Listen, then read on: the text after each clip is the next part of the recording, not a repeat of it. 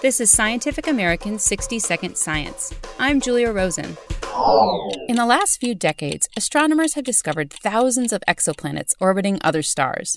Now, scientists want to know what they look like. Do they have oceans? Atmospheres? Researchers have even searched for signs of plant life and the glow of alien city lights, although they haven't found any yet. We've moved on from being excited about finding exoplanets to now having to get our kicks out of characterizing them. Moya McTeer, a graduate student at Columbia University and the host of the podcast So You Think You Can Science.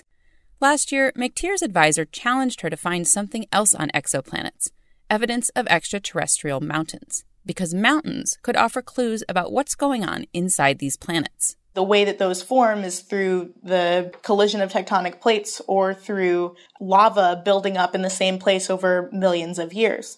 And so that's one of the most exciting things, in my opinion, that can come out of this project, is actually being able to figure out what's underneath the surface of an exoplanet. The trick was how to do it. Modern telescopes are powerful, but they can't capture pictures of exoplanets.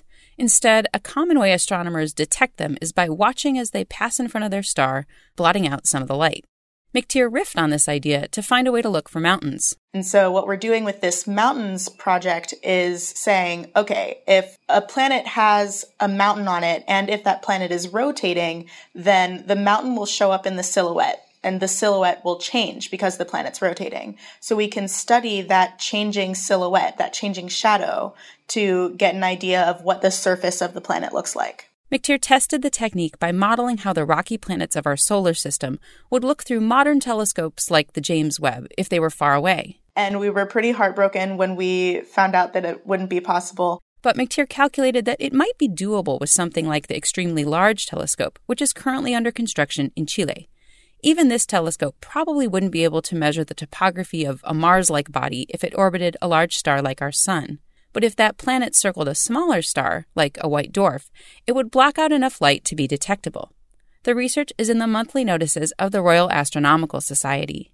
So one day soon, we may be able to confirm the existence of exoplanetary mountains, and with even better telescopes, maybe molehills, or even moles.